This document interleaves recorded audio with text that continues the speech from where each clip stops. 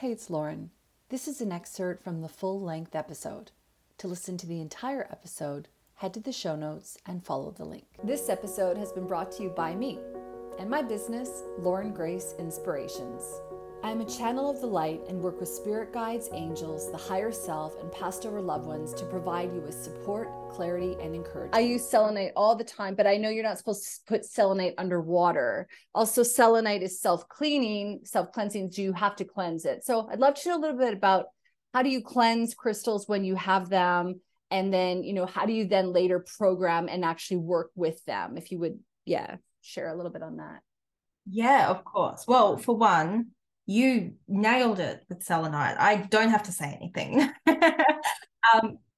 Okay, but do you have to cleanse selenite at all, like with sage or no? Okay. No, not at all.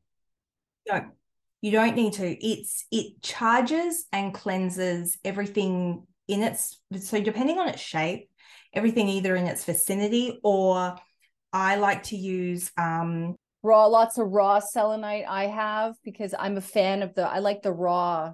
Yeah, so raw selenite like that in those little wands, those tiny little sticks, is perfect for popping on top of your door frames. So if you have not done that, I want you to go get some. Okay, let me just write this down. Action number 1. Yeah. So they're a few dollars. They're those tiny little ones. It does not have to be big at all. They're the small little rods, and you just place them on top of your door frames. They never need to be cleansed. They never need to be charged. They don't need to be programmed because they know what they're doing.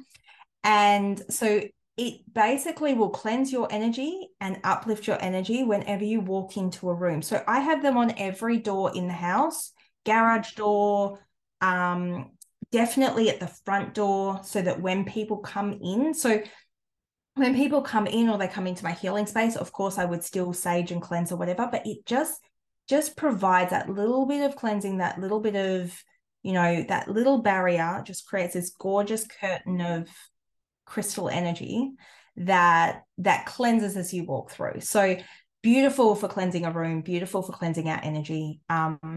One of my number one crystals for if you want to start connecting with crystals, selenite is a beautiful one. It's so high vibrational. You pop one in each hand and you should start to feel the energy kind of flowing in that infinity figure 8 kind of feeling between your two hands, rushing through your body. It's one of my favorite crystals for helping people connect to crystals for the very first time.